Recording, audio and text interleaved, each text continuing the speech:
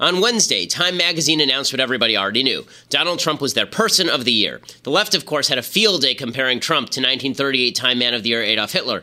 To be fair, the right made some of those same comparisons when Barack Obama was Time Person of the Year in 2012. But there's something rather telling about the media in comparing and contrasting their 2016 and 2012 and 2008 People of the Year. So here is what the 2008 cover looked like, right? There's Barack Obama in all of his shining magisterial glory. Here's the 2012 cover from Time. There's Barack Obama gazing into history somberly. And then there is Trump on the cover of Time this year, right? Kind of gazing over his shoulder in what looks to be a leather mafia chair. Now, first of all, let's look at the art. So that 2008 Obama image poster is very clearly a mirror of the Hope poster, right? Let's see the Hope poster, if we can grab that, right? Upward looking from Obama, gazing into history, beacon of change and light, all of the half colors going on. That's obviously what that is a shout out to. The 2012 Obama image, that is a mirror of this famous JFK portrait that shows him contemplating his own place in history. So here's the JFK portrait. You can see him kind of looking down,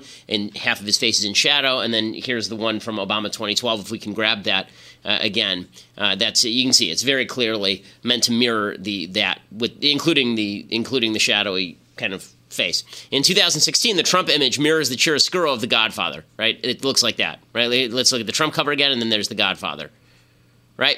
Very clearly, that's what they're attempting to do. The media are already attempting to tell their story. Obama was a wonderful, deep, shimmering image of joy, a historic figure. Trump is a gangster. But even more clearly, Time is attempting to suggest that Trump is somehow indicative of a divide in America that didn't exist when Obama was on the ballot. In 2012, you'll notice they simply labeled Obama president. Trump, however, is president of the divided states of America, as you can see. How do we get divided? Presumably, according to Time, that's due to Trump, or at least because of his supporters. Now, does anyone believe that if 80,000 votes in the swing states had gone the other way and Hillary had been on the cover, Time would have labeled her president of the divided states? Of course not. All of which shows why Trump regularly slapped the media and why it worked. Most Americans know the country was not a paradisical place of whimsy and unity under Barack Obama. We've been divided for at least a decade, and Obama exacerbated that divide. Trump didn't spring out of the ground like a demon. He's the product of a divided America Obama helped make happen. But the media continue to purvey the lie that only Republicans divide the country.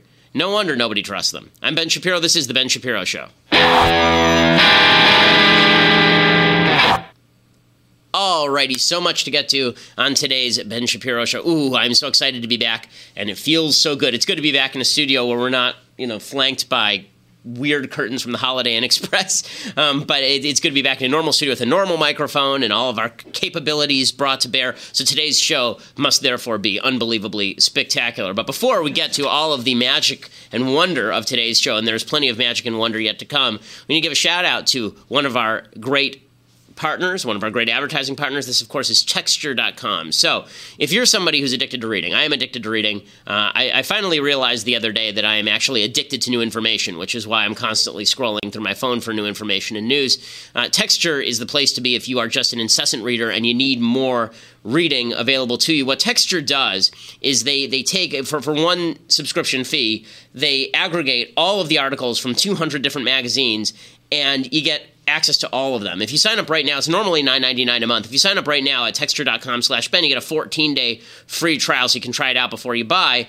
And instead of subscribing to a couple of magazines that arrive on your doorstep, now you could have all of them on your smartphone or on your tablet all the time for way less. I mean, it costs, it'll cost you $60, $70 for a subscription to one of these things. You can basically pay that, a little bit more than that, and you get 200 of these magazines, and the list of magazines that they include in Texture, really top magazines. I mean, it's like People and Sports Illustrated and Reader's Digest and Entertainment Weekly, and even the ones that pump fake rape stories like Rolling Stone. There are plenty of great magazines that you can get. ESPN, the magazine, if you're a sports fan. A lot of really good magazines here, and more importantly, you don't actually have to subscribe to the individual magazines, and then you're ticked that 2/3 of the magazine is stuff you don't want. You can browse all the articles. They archive everything. So Texture.com, really great stuff. Texture.com/Ben, normally $9.99 a month. You get the first 2 weeks free when you go to Texture.com/Ben. Really a great service that we're excited to associate with. Okay, so I want to begin with just, it's been a very weird kind of experience being somebody who didn't vote for either of these candidates, because I get to take part in the celebration that Hillary Clinton was not elected. At the same time, I have some trepidation, obviously, about Trump being president. We're going to get to all of that in a second. But I'm definitely, I do have to laugh when I see these just overdramatic, insane responses by the left. They can't act like adults. They have to act like like spoiled, whining children about the fact that their candidate didn't win. And it's pretty delicious. So Valerie Jarrett's a perfect example of this. Valerie Jarrett was supposedly Obama's brain. She was kind of his right-hand woman. And she said that this was basically a gut punch, this election. We were surprised by the outcome of the election, and it just kind of, was I'm not sure what the right analogy would be, but like a punch in the stomach, let's say. Soul crushing might be another description. But that's the democracy that we have. The people get to decide, and the elections matter. She looks like she's going to cry right now. We have to get about the business of doing our job. Valerie Jarrett, the architect of so much terrible policy, feeling the gut punch of having all of those policies rejected and many of them wiped away, that is absolutely delicious. I love that. Soul crushing. It's just that there's a wonderful ring to that. There's a wonderful ring to that. And then there's this article from New York Magazine, and I love New York Magazine because it's got some actually good content on rare occasions, and then it's got stuff like this taking very seriously the insanity of the left. So here is the article. The Post-Trump Haircut by Heidi Mitchell. For the past 20 years, Juliana Evans, the director of marketing for The Lumber Yard, a contemporary performing arts company based in New York City, has had the same flowing brown locks. Her stylist in her hometown of Washington, D.C. has been trimming her hair every 12 months for as long as she can remember, and always colors it the same medium brown shade. Then came the November 8th election upset, and Evans fell into a downward spiral. I cried for 3 days, the Atlanta native 45 recalls, which is, by the way, insane. If you cried for 3 days over an election result, you're a crazy person. I remember in 2004, when I thought Bush was going to lose, I went and I bought Mozart's Requiem. And I figured, okay, that would be my kind of wallowing in the depression. And then when it was over, I'd go out and live my life. 3 days. I felt like it was the worst thing politically that ever happened in my lifetime. Really the worst thing politically that ever happened in your entire lifetime? You're 45. Like, a lot of bad stuff has happened in your entire lifetime. I mean, that goes all the way back to like 1961. So that means that, or at least to 1971. So you've watched like American cities burn down. You've watched race riots. In the last few years, you've watched race riots. You've watched terrorist attacks. I mean, you've seen a lot of bad stuff in the United States. And this is the worst thing that happened politically in your lifetime. It was catastrophic. By Friday, she noticed grays growing in, so she put on her big girl panties and dragged herself to the drugstore. Yeah, it sounds like she's a real big girl. Literally without thinking, I grabbed the Natural Black Box by Garnier. She said, I was like, F it. This election deadened my soul. I think I wanted to do something defiant to feel stronger. Again, this goes back to a critique that I had of Lindsay way back when. Lindsay, of course, you'll remember, she used to do makeup on the show. She's now back in Texas. And we all miss Lindsay. But Lindsay had a tattoo on her wrist that said Brave. And I said, that's only something that women can get away with, is a tattoo that says Brave. If you're a dude, you better have served in Afghanistan to get a tattoo that says Brave, and you better have been wounded. Right? For women, it's like, I got out of bed this morning, brave tattoo, go. So this woman feels very special. She had to feel defiant to feel stronger, so she dyed her hair black. She didn't, like, go pump iron or something. She went and she dyed her hair, and it made her feel stronger. Okay, then. So that sense of malaise is spreading across D.C. as women stare up at that glass ceiling still hanging over them. And contend with a bleep-grabbing kleptocrat moving into the nearby White House, they are collectively, however subconsciously, making their own statements of rebellion by challenging traditional notions of beauty. Good idea. Let's just be ugly to challenge Trump. That sounds awesome. See, whenever people say non-traditional, usually when people say non-traditional, it means really crappy. When they say things like, we're going to have a non-traditional Christmas, that usually means that we're going to throw out all the nice things about Christmas, and then we're going to like an art show at the Modern Art Museum and stare at a pair of shoes. Right? When somebody says that they're going to challenge traditional notions of beauty, what they really mean by that is we're going to look all fire ugly. That's the idea. Traditional standards of beauty, it turns out they're traditional because like people like them, typically. And so I love this. It says, when you see that much blonde hair on the floor, you know something is going on, says Nicole Butler, creative director and master colorist at Daniel Salon in DuPont Circle. During the notoriously slow month of November, her salon received a startling number of bookings, with at least 3 women a day sitting in her chair asking for a drastic change, like cutting off 6 inches, going black, or going platinum. Usually stuff like this is planned for weeks and put on the books after several consultations, but this was very spontaneous. First of all, is that true? I mean, Taylor, you do this kind of stuff for a living. Is that true that, like, if someone wants to change their hair, they go in for several consultations first? Is that something ladies do? If it's a big change, okay, I guess that's a real thing. Okay, so ladies really take this stuff seriously. Like, for a guy, it's like, okay, like... Usually you could spend up to like $200 or That's true. So Taylor says you can spend up to $200 or $300. Usually a guy, it's like, for a guy to have a drastic change, usually it's like you go in there, the guy starts giving you a bad haircut, and then you're like, continue, it's too late, you buzzed me too close. And that's how Jonathan Hay ends up with his current haircut. That's usually how this works. But I love this article. They say, clients, especially those over 40, expressed a feeling of loss and uncertainty. Maybe this is some kind of compensation for not getting what we wanted in the election. By changing our hair, we can control the outcome. No, it turns out you can't. It turns out that changing your hair did not control the outcome. This reminds me of this story that was out of, where was this out of? It was Pakistan or India. There was a story recently that a man's wife wouldn't sleep with him for 10 years, so he cut off his willy. And I just thought, that seems like a really poor solution to a pretty big problem. Like that's the opposite of what you want to do there, fella. So these women, I'm going to chop off my hair to show Trump. Like, Trump gives a crap? Like, anybody sitting around going, oh my God, look at all these women. They have platinum blonde hair. They're coming for us. No, Trump resign. No, I don't think anybody really is that concerned about a bunch of women dyeing their hair black. I really don't.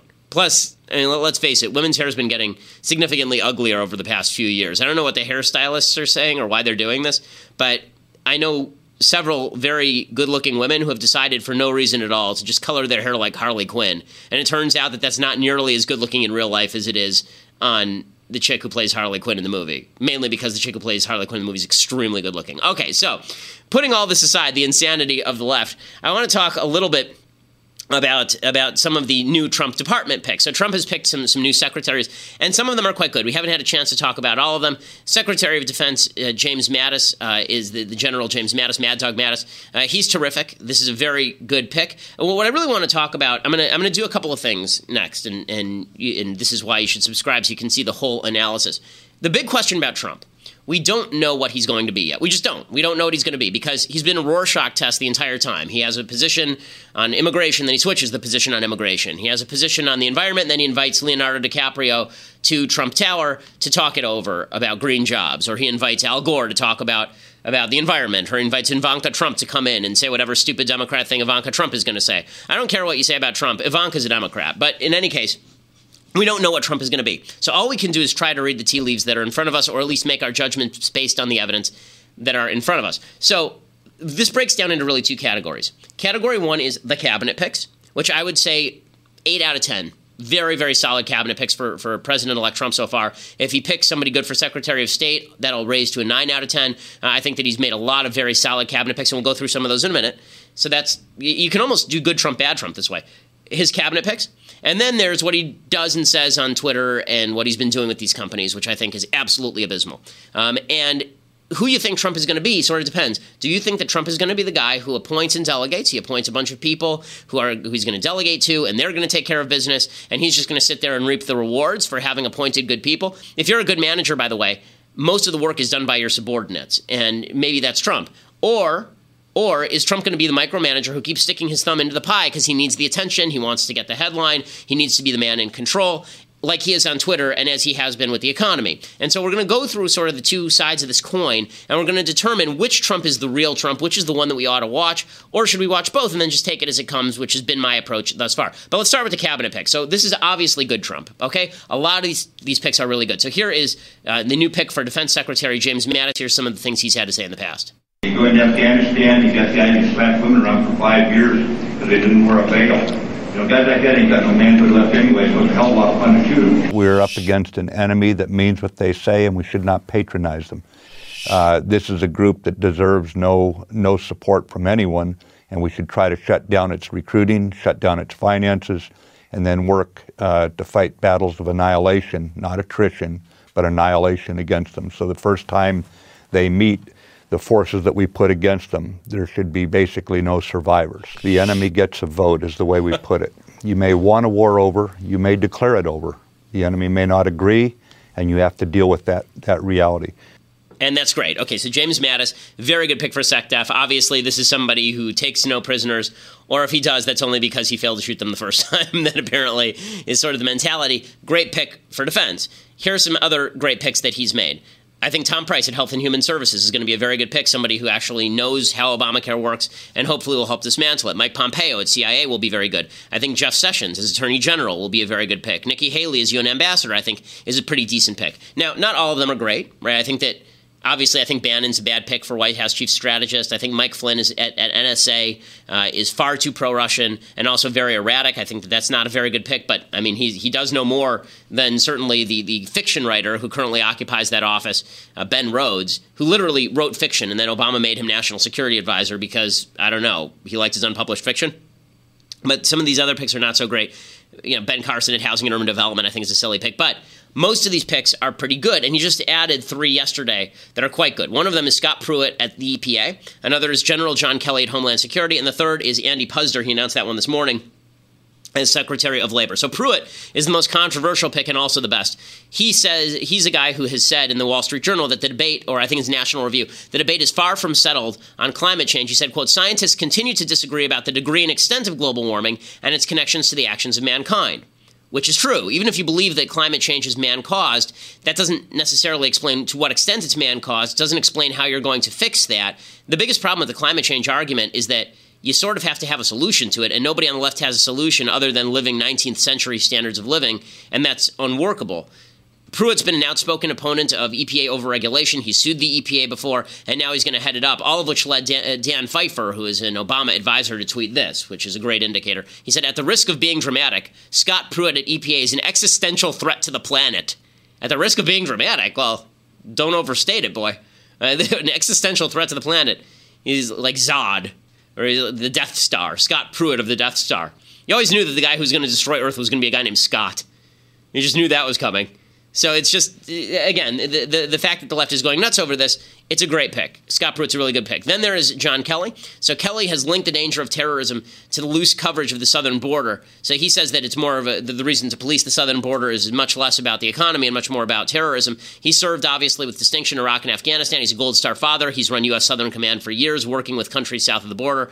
He will be a far cry from the soft foreign policy notions of the Obama administration.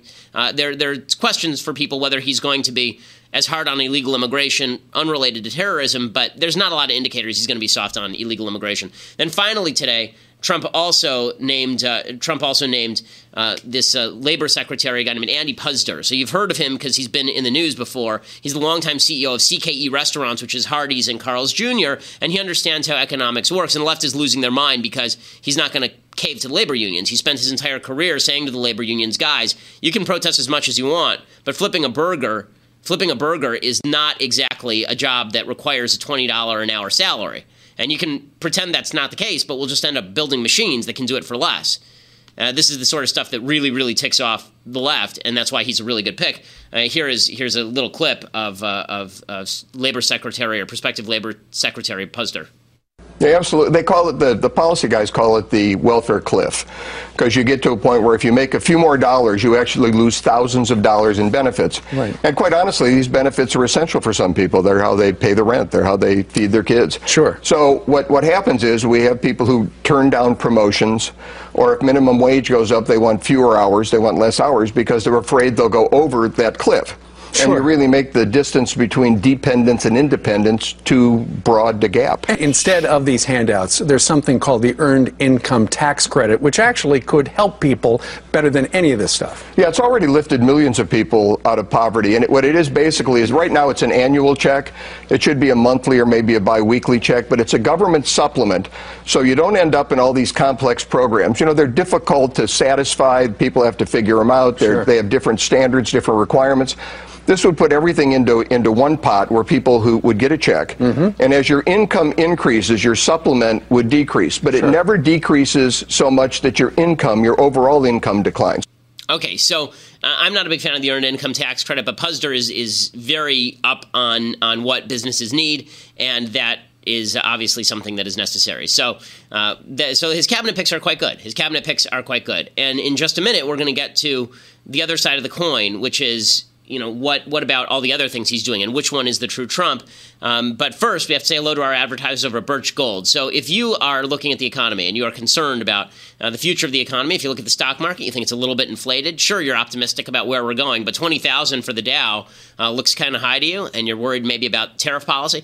Well, now's the time for you to go and purchase some gold over at Birch Gold Group, so birchgold.com. They're the precious metal IRA specialists. If you have an IRA or 401k, they can help move all of the all of those assets into precious metals without tax consequences. They're the people that I would trust to invest in precious metals. Go to their website, birchgold.com, ask all your questions. If you use /Ben, then you can get a 16-page free kit that tells you what you need to know. And make sure to ask all your questions before you invest. And then when you're ready, invest with my friends at Birch Gold Group, A+ rating from the Better Business Bureau, birchgold.com/Ben. Well, as we continue here, we're going to be talking, as I say, about what Trump's been doing not with the cabinet picks and how much cabinet picks matter. You have to go to dailywire.com for that, though. Plus, we have some epic things I like and things I hate today. Dailywire.com, $8 a month gets you a subscription at dailywire.com. If you're an annual subscriber, you get a free copy of my novel, and I will sign it for you as well, so you can keep it, treasure it forever. You can put it under your pillow at night and hope the tooth fairy comes. You can do whatever you want with it. You can use it as a doorstop, but it is a pretty good book, so it's worth reading. Dailywire.com. Plus, we have a bunch of new cool things coming out. We're going to have a Shapiro store that's coming out in just a few weeks. You're going to get big discounts for that if you're a subscriber. And it turns off the ads on our website as well. So dailywire.com to do all of that and become part of the largest podcast, conservative podcast in the United States.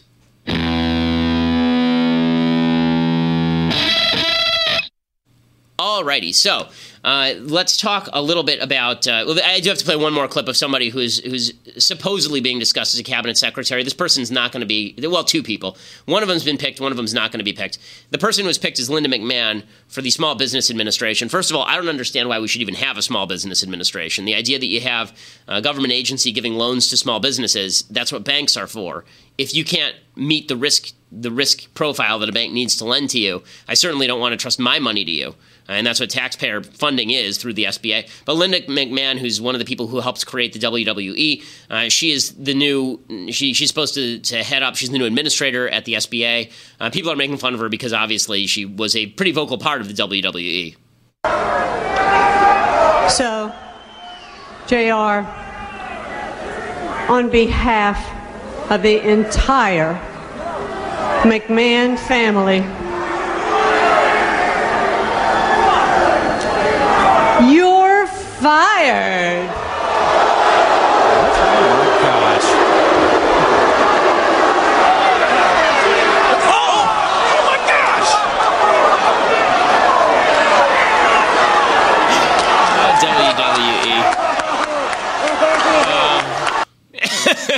Meet your new administrator of Small Business Administration. I have a feeling that maybe some people will get kicked in the nuts. You never know. Meanwhile, another prospective cabinet pick is Dana Rohrabacher. Dana is a congressperson from California. Nice guy, extraordinarily pro-Russian though. And this was him being asked on. I guess that he's being asked by Yahoo News about Russia, and this is a person who should not be Secretary of State. Okay. That's where I came from. What country did you say? I come from the former Soviet Union, from Moldova. Oh, well, that's good. And then the audience knows you're biased. I'm biased because I'm an American citizen who was born in a foreign country. Yeah. When you start saying that Russia should be do you know that there have been no political reforms in China? None? I'm not advocating that China be our best friend. I'm talking to you about Russia right now. You just said that Russia and China are the same, and I'm sorry they are not. I said they're both human rights abusers. How am I wrong? Oh, how are you wrong? In China, they don't have an opposition party. Russia isn't accused of murdering journalists? Okay, look. I'll let the public decide for that last comment where you're coming from. The bottom line is, what's good for America is to prioritize, as I did when I worked with Ronald Reagan. I wrote most of his speeches. And what would Ronald Reagan think about your thoughts about Vladimir Putin? Maybe you forgot that Ronald Reagan was the one who reached out to Gorbachev for this. Are you comparing Gorbachev to Vladimir Putin? That person should not be Secretary of State. Okay. All of this said, he probably won't be. I mean, right now they're saying the front runner is Romney, which would round out a very solid cabinet from President-elect Trump. So the question is, what represents Trump? The cabinet or what he does, what he says and what he does on his Twitter feed and when he's on TV and when he actually does things? Now, there's two philosophies of cabinets. One is that cabinets are this team of rivals, and you hear all of them out, and it's this very highfalutin notion of what the cabinet is. And then there's the reality of cabinets. And the truth is that most cabinet officers, when's the last time you heard of a cabinet officer actually shifting the president on an issue? When's the last time that happened? Maybe Rumsfeld with regard to the Iraq War and strategy there. Maybe Kissinger with regard to Nixon's foreign policy, but you can name them on one hand. I mean, the number of truly influential cabinet secretaries is extraordinarily low because in the end, they all work for the President of the United States. Quick, name the Secretary of Education currently under Barack Obama. Anybody? I don't even remember, right? Nobody cares. It used to be Arne Duncan, but it's not anymore. So everybody sort of gets into this whole reality TV show mentality. Ooh, who's he going to pick for Secretary of Agriculture? Who's he going to pick for Secretary of Commerce? No one cares. Okay? In the end, the president is the person who is in charge, and they're serving at the pleasure and whim of the president. So this idea that the cabinet secretaries are going to be the best guide as to what Trump is going to be like as president, I think that's utter nonsense. Remember, this was the same argument made about Mike Pence, that Mike Pence was going to be the check on Donald Trump, that don't worry, we can trust Donald Trump to be conservative because Mike Pence is sitting next to him. Now Mike Pence is just doing the mini-me with Trump, right? He's just running around parroting whatever Trump says. 35% tariffs? Sure, that's okay. Yes, why not? It didn't used to be for TPP, yes, but now I realize that was wrong. And it's gotten to the point where Pence is actually mirroring Trump's physical motions. Like if you watch him at these events, he's now doing this, and he's doing this, and he's doing this, right? He's actually started to mirror Trump's routine, which is not a rip on Pence per se. It sort of is, but it is a rebuke to the notion that, don't worry, if we just put a bunch of good, solid conservatives around Trump, that means his policy will be good, solid, and conservative. I don't buy that. I don't. I'm sorry. Mike Pence has been, again, mirroring not conservatism or helping to calibrate Trump's conservatism.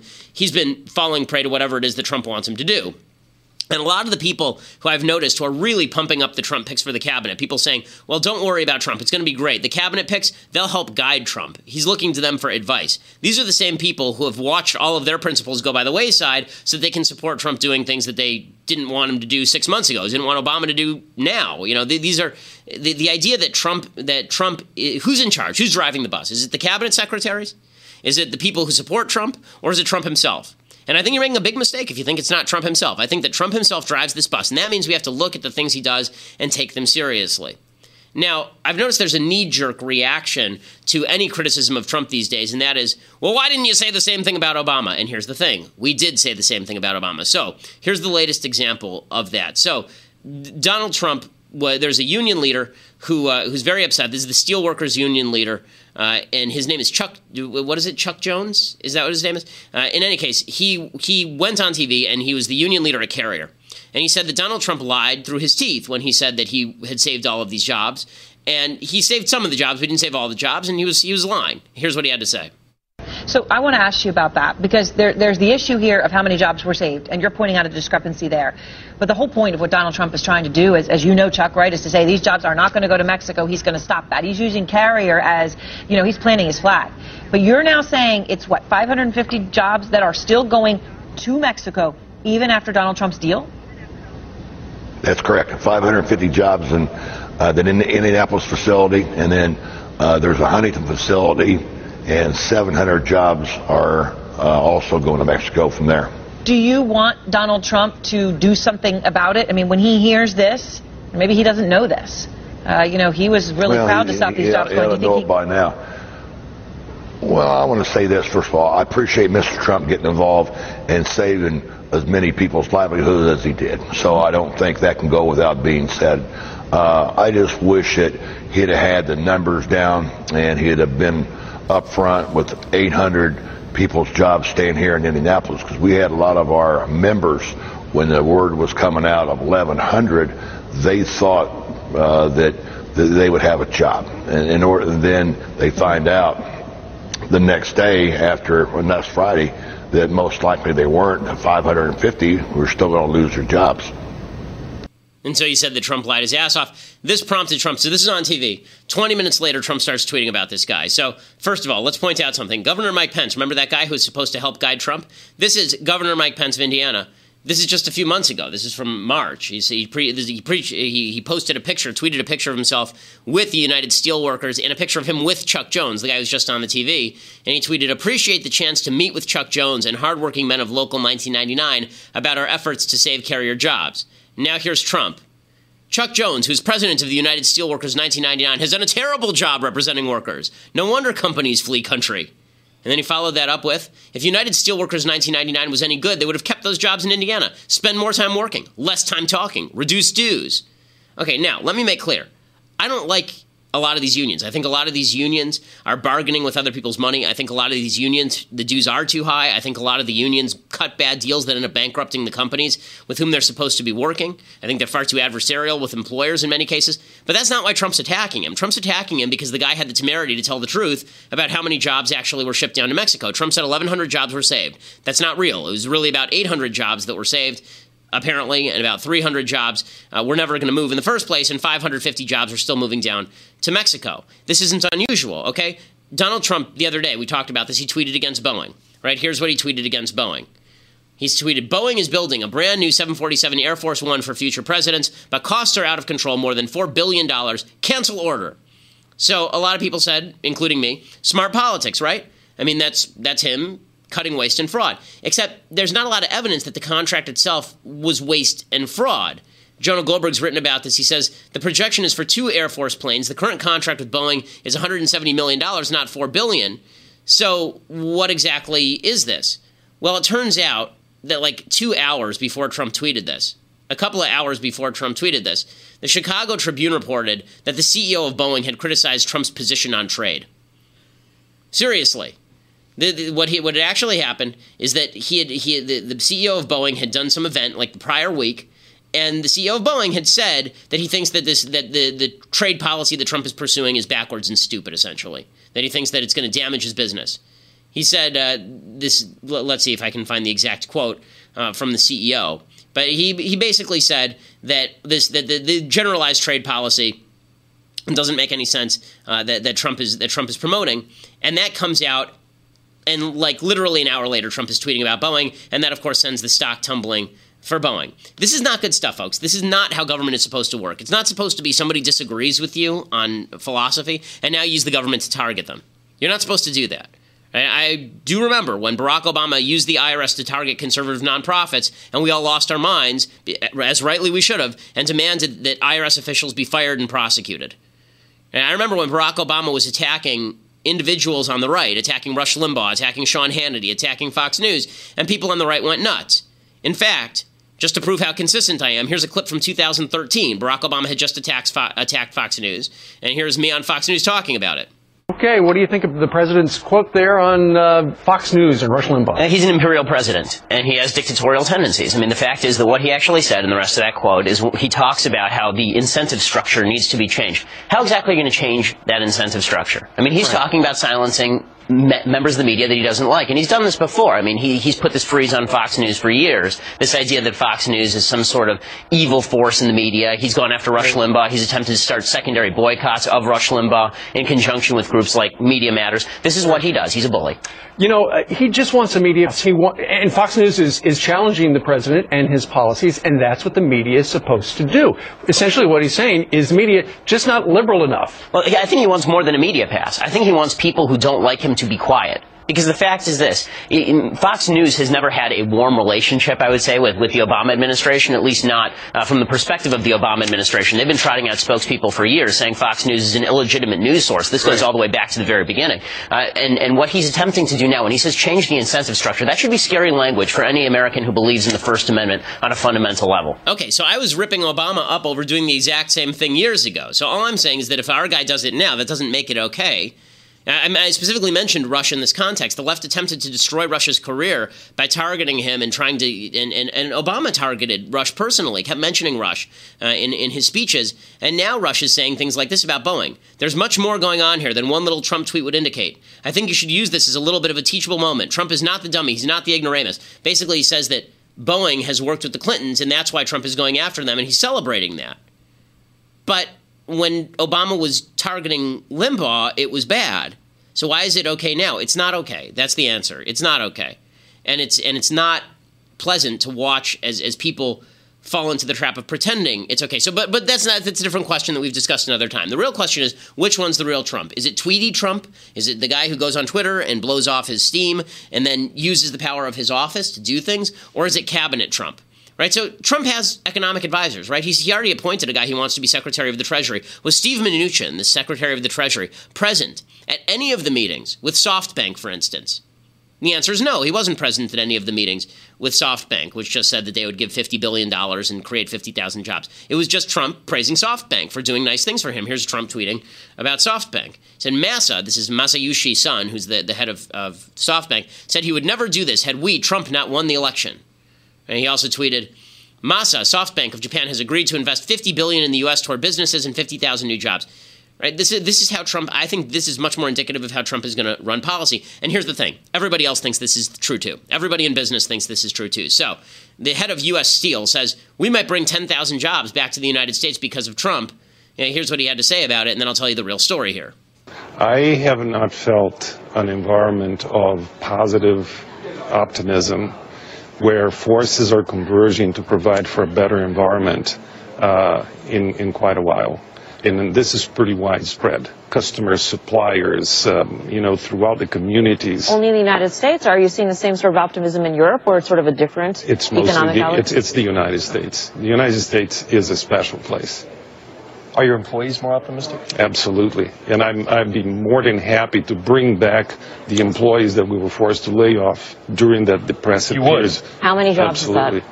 It could be close to 10,000. 10,000 jobs. Yes. Has Mr. Trump called you? Have you talked to the new incoming administration in any capacity? Not yet. We've talked before, and we have plenty of input that has been given throughout the campaign to refer to the things that really will be making a difference. Okay, so what exactly is he so excited about?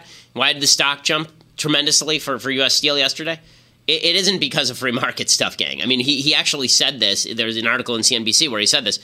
He thinks that Trump is going to put tariffs on steel. He thinks that Trump is going to do exactly what George W. Bush did, and something Republicans objected to back in 2003.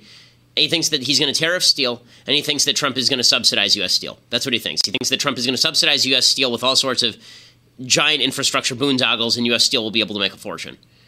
Again, the point here is that this is actually how Trump's going to do business. Trump, I don't think, is going to operate just through his secretaries. I don't think you're ever going to hear from Betsy DeVos again, the Secretary of Education. If you do, maybe she'll do some good stuff, but it's going to be, sort of in the background. Most of the stuff Trump's going to be doing, most of the stuff that's going to have major impact on policy, is not going to be done by a lot of these secretaries. Most of it is going to be done by Trump at the top level, or at least the controversial stuff will be done by Trump at top level. I think best we can hope for is that the cabinet picks will do a lot of the hard slogging on the ground work that we never hear about, but that makes our life better in subtle ways. And then Trump is going to be just as erratic as he ever is. That's I think, the symbiotic position here. But if you're asking me which one is the truer Trump, cabinet Trump or Trump on Twitter and Trump doing these deal-by-deal basis routines, I think that it's the latter. I think that it's pretty clearly the Twitter cutting deals personally routine. By the way, this does have a pretty major impact. Look at this is just scary stuff. Here are a couple of polls that are demonstrative of how Trump has shifted thinking among Republicans. This is an insane poll. Do you agree or disagree with the following statement? Quote, the free market has been sorting the economy out and America's been losing. Okay, free market people think America wins from the free market. 57% of Republicans agree the free market has been sorting the economy out and America's been losing. Okay, only 38% of independents believe that, 33% of Democrats, and then there's more where that came from. Here's another set of statistics. According to 69% of Republicans, it is fine for the president and vice president to directly negotiate with private businesses. Okay, so much for the rule of law. 78% of Republicans, nearly 8 in 10, think it's okay to offer tax breaks or incentives to individual companies to keep jobs in the United States. That's called bribery.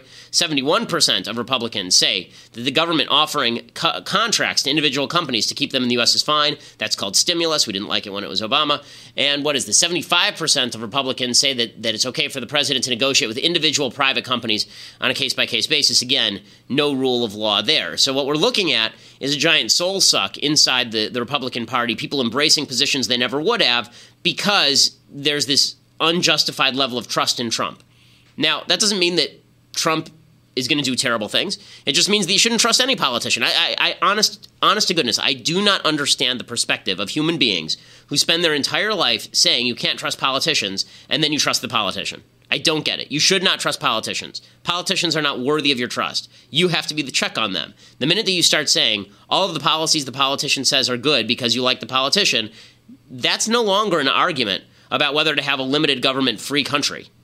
That's now an argument about which tyrant's going to rule. If it's our tyrant, we'll like it when he's tyrannical. If it's their tyrant, we won't like it when they're tyrannical. And that's dangerous stuff. Okay, meanwhile, the Democrats clearly have no clue how to deal with the fact that they lost this election, and they're just doubling down on the accusations that they keep throwing out there that the country is deeply racist. Barack Obama did an interview with Fareed Zakaria on whatever it is, on CNN, and he basically said the reason that Americans turned against him is because they hate black people. There are people who dislike me because they think I'm a liberal. The president doesn't see racism in mainstream opposition to him, but he does see it on the fringes. I think there's a reason why attitudes about my presidency among whites in northern states are very different from whites in southern states. So, are there folks whose primary concern about me has been that I seem foreign, the other? Are those who champion the birther movement, feeding off of bias? Absolutely. Okay, so again, I love the ominous music in the background. Yeah, way to win back those white blue-collar workers in Ohio and Pennsylvania. Call them all a bunch of racists. That seems like a real smart strategy there. By the way, I love that he says that there's a difference between how northern whites view him and southern whites view him. It's not even true, statistically speaking. It isn't true, statistically speaking. There's the actual gap in the vote in this election cycle was along urban versus rural lines. In urban areas, 59% voted for Clinton. In rural areas, 62% voted for Trump. And it's along educational lines. Voters in the 50 counties with the highest percentage of college degrees voted for Clinton by a margin of 26%. In the lowest 50 counties in terms of education, they voted for Trump by 31%. And by the way, this notion that southern whites are just giant racists, but northern whites are just wonderful people, that's not borne out by fact either. Okay, this is something that Gallup found in 2013. This is from Gallup 2013. They did polling about racial attitudes and racial treatment in all the regions of the country. And here's what they found. Quote, the South, a part of the country that one would not historically associate with racial harmony, does not actually fare as poorly as some other parts of the United States in terms of race and ethnic relations or racial and ethnic integration. The South may no longer trail the rest of the country when it comes to specific measures of residential integration and of attitudes toward black-white relations. In other words, this perspective he's trying to put out there that the reason that southern white people, that white people don't like him is because it's all a bunch of southern crackers who hate him. It's not true, but the Democrats have to keep doubling down on their identity politics. They just keep doubling down on their identity politics. Now, the irony is that given Trump's actual program, the Democrats have a pretty good lever here, right? All the Democrats have to do is come in and say, you see what Trump's doing? We're going to do more of it. You see all this infrastructure stuff? We want to double that. You see all of the giveaways that he's giving the business to keep the business here, all the trade deals he's blowing up? We want to do all of that except times 2. Is there precedent for that? You bet there's precedent for that. That's exactly what FDR did. Herbert Hoover was a terrible president, and one of the reasons he was a terrible president is because he enacted all of the policies that FDR did except in softer fashion. Then FDR came along and said, hey, look at that. That failed. Let's do a lot more of that. And then he, of course, wins 4 consecutive terms in record fashion. You could see the same thing happening here if Democrats had a brain in their head. They don't. And so instead, they're just going to keep calling voters racist. So Valerie Jarrett, she says the only reason that the GOP opposed Obama's stimulus was because they're a bunch of racists. Their desire to stop him was also going to have devastating consequences for the American people. And why? Or was it some of it race? Or was it the politics? Or was it power? Okay, maybe it was because the stimulus package did nothing. Maybe because it was a waste of $800 billion, and we thought that was bad policy. Right now, she's coming back about this. She says, well, why are you for Trump's? And the answer is because people are follow the leader, which is an unfortunate tendency. But again, the entire Democratic Party, the upper echelon, they keep doubling down on this identity politics, and it's very stupid. Again, Trump's an opening for them, and they don't even see it. Here's David Axelrod again saying the American people are a bunch of racists. Did race play a role in the brick wall of Republican resistance to Barack Obama? It's indisputable that there was a ferocity to the opposition and a lack of respect to him that was a function of race. Oh, really? Really? I seem to recall us impeaching Bill Clinton. Like impeaching him, throwing him out of his job. What a bunch of horse crap. I mean, just a real horse manure. But they're going to keep doubling down on this because they think the way they're going to win elections is not by winning back all the white voters that they just lost to Trump. They think the way they're going to win elections is by winning more minority voters. And good for, if that's the way they think they're going to win elections, I hope they keep thinking that because great. I mean, great. Let's watch them keep losing. By the way, speaking of things that are going to make Trump more popular, not less, watch this video. There's a bunch of Mexican politicians at a Christmas party. That right there is a piñata of Trump. And these are Mexican politicians trying to beat the crap out of a piñata of Donald Trump. Yeah, that's definitely going to make him. I'm sure that's just warming the hearts of all the Americans who are watching this. Boy, oh boy, oh boy. Okay, time for some stuff I like and then some stuff I hate. So, things I like. I've gotten a lot of reading done because I've been on a lot of planes lately. Stephen Hayward has a new book that's out. It's called Patriotism is Not Enough. Harry Jaffa, Walter Burns, and the Arguments That Redefined American Conservatism. It's I think, I'm not sure if it's out yet or if it's just coming out, but the book is really good. It's high-level stuff. I mean, this is not stuff for people who are just beginners in politics. Harry Jaffa, Walter Burns had some very sophisticated arguments on the nature of the founding. They're both students of a philosopher named Leo Strauss. Strauss was a big believer in going back to kind of root philosophy, Aristotelian philosophy, Greek philosophy, founding philosophy, and looking for the wisdom of that when we try to interpret where America should go next and what are the values that are common. His most famous book is about natural right, and it's a very good book. But this is a pretty good explanation of some of the key debates inside the conservative movement about what patriotism constitutes, and it's a rebuttal to sort of the Trumpish notion, the faddish notion that if you just wave a flag, then that's real patriotism, or shutting down trade, that's real patriotism. Economic nationalism, that's real patriotism. This says, patriotism is really about some foundational principles. Here's what they are. The book is Patriotism is Not Enough. Really interesting book by Stephen Hayward. Okay, other things that I like. So I have to say, Van Jones, I think, is wrong about everything. But Van Jones, there's an honesty to Van Jones. He's one of the few honest people on the left. He did a show last night where he was called The Messy Truth with Van Jones. And he talked about the shortcomings of the parties. And he gave a pretty honest critique of the Democratic Party, I thought. We are still acting like one side is always right and the other side is always wrong. One side is grounded in truth and reason and, good common sense, and the other side is insane and delusional. Okay?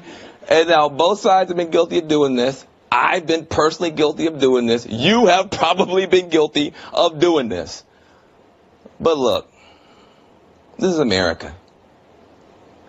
At some point, we have got to do better. All right? So we're here tonight, and we're just going to try to get real. Neither side has all the answers. Nobody is perfect.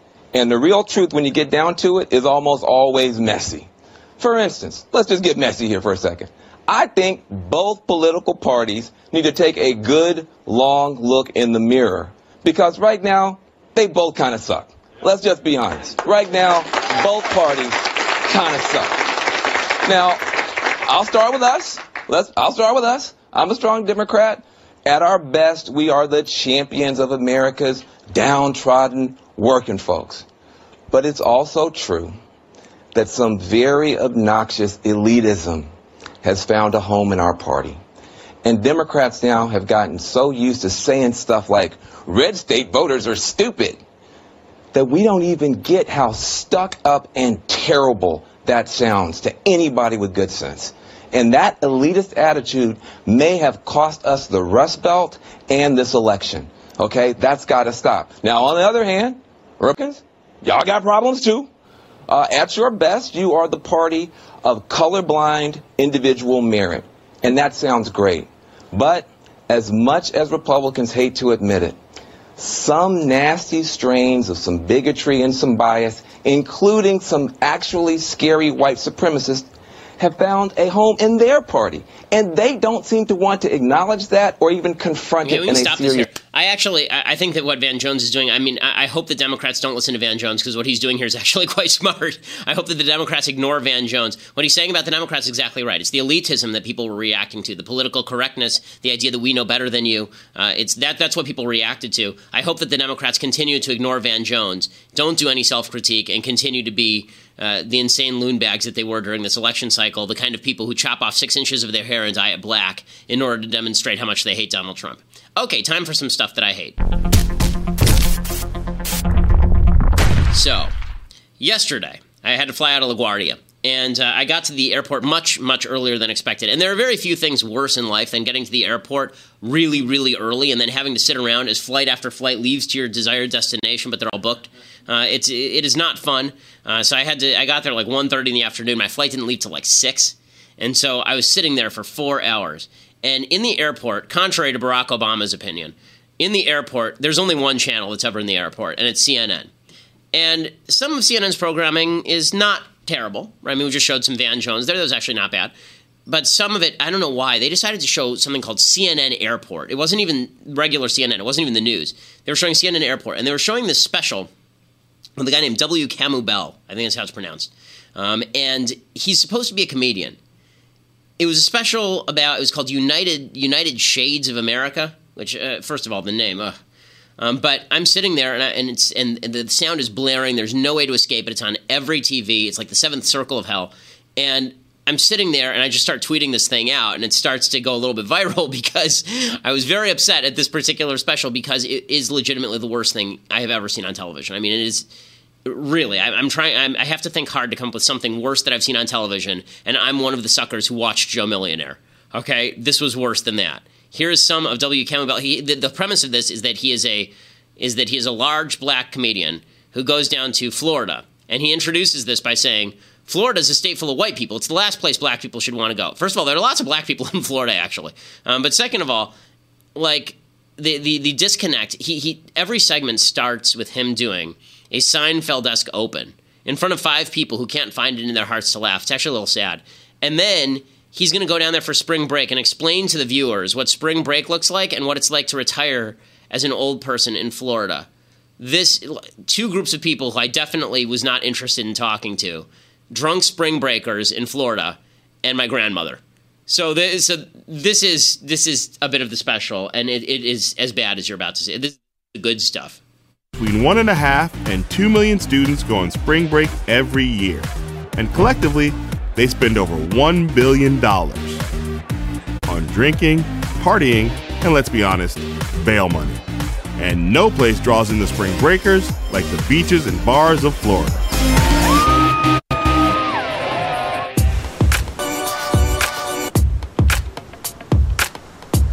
I'm here in Daytona Beach for spring break. Yay. Now, I was never the spring break kind of guy. 1, because I dropped out of college, and 2, this whole scene always kind of made me feel queasy. You may look at this and see fun, but I see a lot of future regret. But I'm here to see what I missed out on, so I'll hold my tongue for a little while. So what's on the agenda today for your spring break good time? This is it. Yeah, just this. I'm just beaching. Just beaching? Yeah. What does beaching mean? Just getting drunk on the beach. Oh. I probably could have guessed that. The whole thing is like this. The whole thing is just like this, except that there are less salacious shots of booty. So you don't even get the good scenery.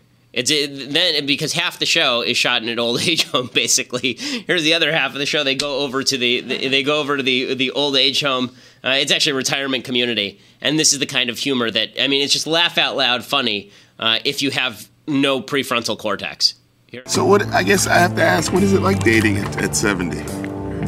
It's wonderful. You look like you said, don't get into inappropriate questions. That's what that face was. That was the be careful young man face. He reads well. Yeah, I have to ask just because I'm curious. And you're like a newlywed couple, so I would imagine that part of being a newlywed couple is, I'm just going to do this. That's the part. So all that's happening? That works. Okay, all right. Well, I'm glad to know that. It's so funny to me to think about we're going to the old folks' home, quote unquote, and here I am hanging out in the pool with 2 newlyweds talking about romance while I straddle 3 noodles. You know, this is not. We all have our good time our own ways, right? It's a wonderful life, and we still believe we have a long way to go. And then he learns deep lessons about being old and deep lessons about being young, and then he unites the old people with the young people. It is the worst show I've ever seen on television. This particular segment ends with him saying that he felt awkward because he felt like he was bleep blocking all the old people in the pool. Oh, yes, the height of comedy. Thank you, CNN, for that. So I just wanted to give a shout-out to CNN for legitimately ruining my life. Thanks for ruining my day yesterday and the day of the 375,000 people who follow me on Twitter and had to watch me tweet angrily about being stuck in an airport watching that crap. Okay, so other things that I hate today. There's a professor named Eli Mistel, I think. I don't know how this is pronounced. And this person is an editor of Above the Law, and he says that black people should use jury nullification to break the justice system. That because the justice system is so racist, now black people should just let all black people off when they hurt white people. This professor writes, African Americans live in a world where the police can murder us and get away with it. Really? Do they? Which is why thousands of black men die every year thanks to unjustified police shootings. Oh, wait, no, it's like less than a dozen in terms of unjustified. Walter Scott proved that for anyone who still had a lingering doubt, there is no justice for black people, and yet violently revolting against the system will get us nowhere. Forget that it's immoral. It won't get us anywhere. Maybe it's time for black people to use the same tool white people have been using to defy a system they do not consent to. Jury nullification. White juries regularly refuse to convict or indict cops for murder. White juries refuse to convict vigilantes who murder black children. I'm not sure. Oh, that's a reference to George Zimmerman. No, that they didn't convict him because the evidence wasn't there. And Trayvon Martin wasn't a black child. Trayvon Martin was like 16 years old, 17 years old, and was a big dude. White juries refused to and by the way, according to the evidence, was beating George Zimmerman's head on the pavement at the time. Doesn't make George Zimmerman any sort of Boy Scout, but, I mean, there were pretty good reasons not to convict in that case. It's called reasonable doubt. White juries refused to convict other white people for property crimes. And then he links to Ammon Bundy. Well, I'm not sure how many rioters have actually been convicted in all of these riots around the United States, so that's not true. White juries act like the law is just a guideline and their personal morality should be controlling. Maybe it's time minorities got in the game. Black people lucky enough to get on a jury could use that power to acquit any person charged with a crime against white men and white male institutions. So that sounds like a recipe for justice. This is why I hate social justice. I've said before, and I'll say it again. Social justice is a crock of crap. Social justice is the notion that individual justice doesn't count, that people shouldn't get what they deserve because you're a member of a racial group. In order to justify that sort of stuff, you have to do what this guy's doing and lie about the idea that the criminal justice system is inherently biased against black people, and that's why some cases go wrong.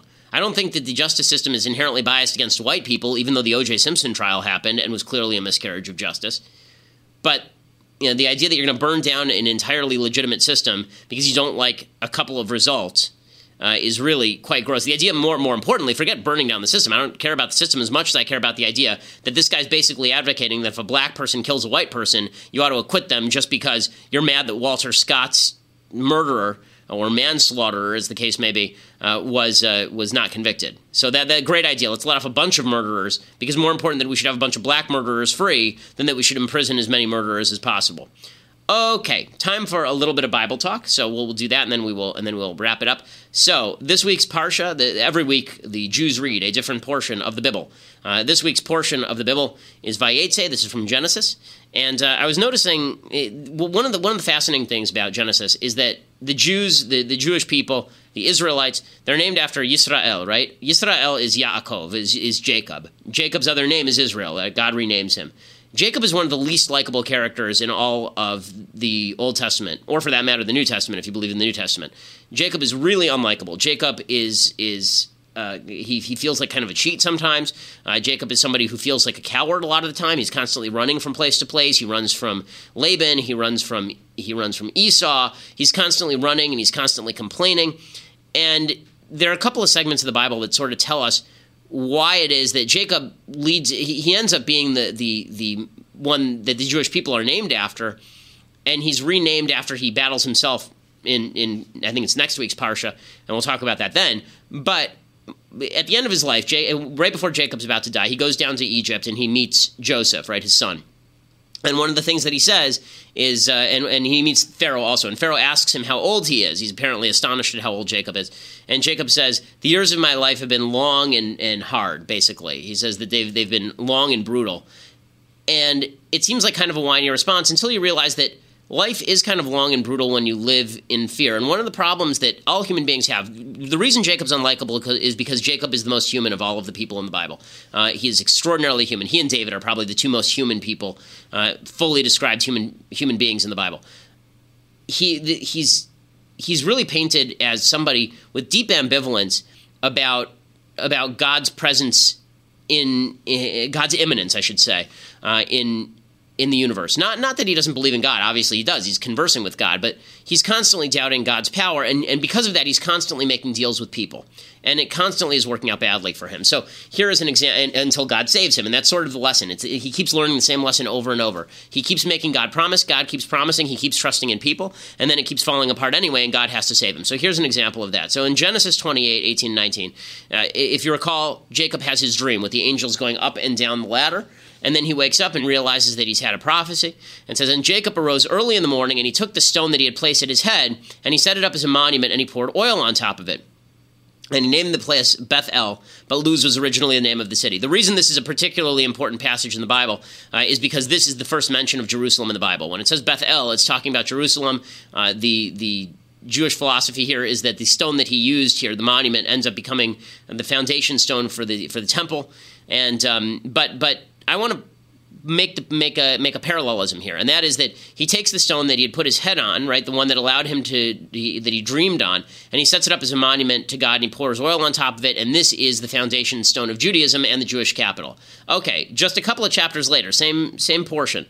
He runs into Laban, and Laban is a brutal guy. Laban is the father of his two wives, and Laban is a really evil, nasty guy. We read about him in the Haggadah every Passover. We talk about how Laban wanted to destroy the Jewish people. Laban says to Jacob, Jacob says to Laban, I left because we're afraid of you and because you're a thief. And Laban says, the daughters are my daughters, the sons are my sons, the animals are my animals, all that you see is mine. Now, what would I do to these daughters of mine today, or to their children whom they have borne? And so now come, let us form a covenant, you and I, and may he, God, be a witness between me and you. Now, Laban's lying here. None of this stuff is his, right? His daughters are now Jacob's wives. The sons are Jacob's sons. The animals are Jacob's animals. But Laban is somebody who can't be trusted, and Jacob cuts a deal with him, right? Jacob cuts a deal with him to kind of a mutual non-aggression pact, and says that Jacob took a stone and set it up as a monument. And Jacob said to his kinsmen, gather stones, and they took stones and made a pile, and they ate there by the pile. This here is sort of disturbing language. I mean, I was noticing it this morning, because on the one hand, Jacob takes a stone and sets it up as a monument to God, and here Jacob sets it up as a monument to a deal between human beings, a deal with somebody really bad, and then he has all of his servants and kinsmen set up stones, and he basically says we can all make deals.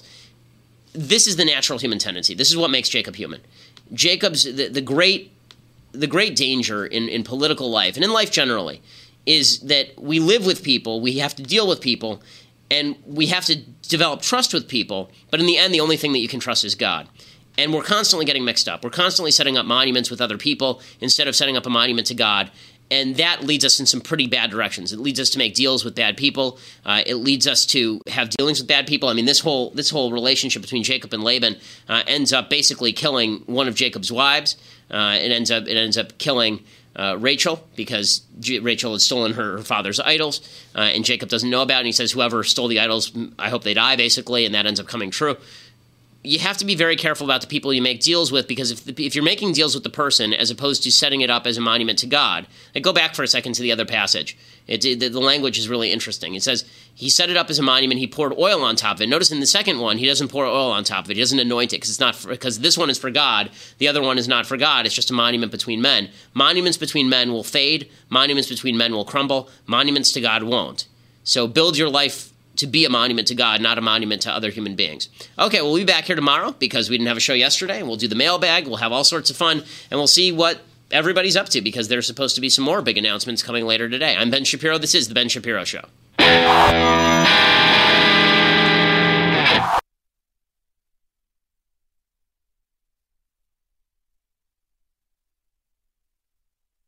We'll get to more on this in just 1 second. First, Pure Talk believes in American values, and that free should mean, like free. So when you switch to Pure Talk today, you'll get a free Samsung 5G smartphone. There's no 4-line requirement, no activation fee, just a free Samsung that's built to last with a rugged screen, quick charging battery, and top-tier data security. Qualifying plans start at just $35 a month for unlimited talk, text, 15 gigs of data, and a mobile hotspot.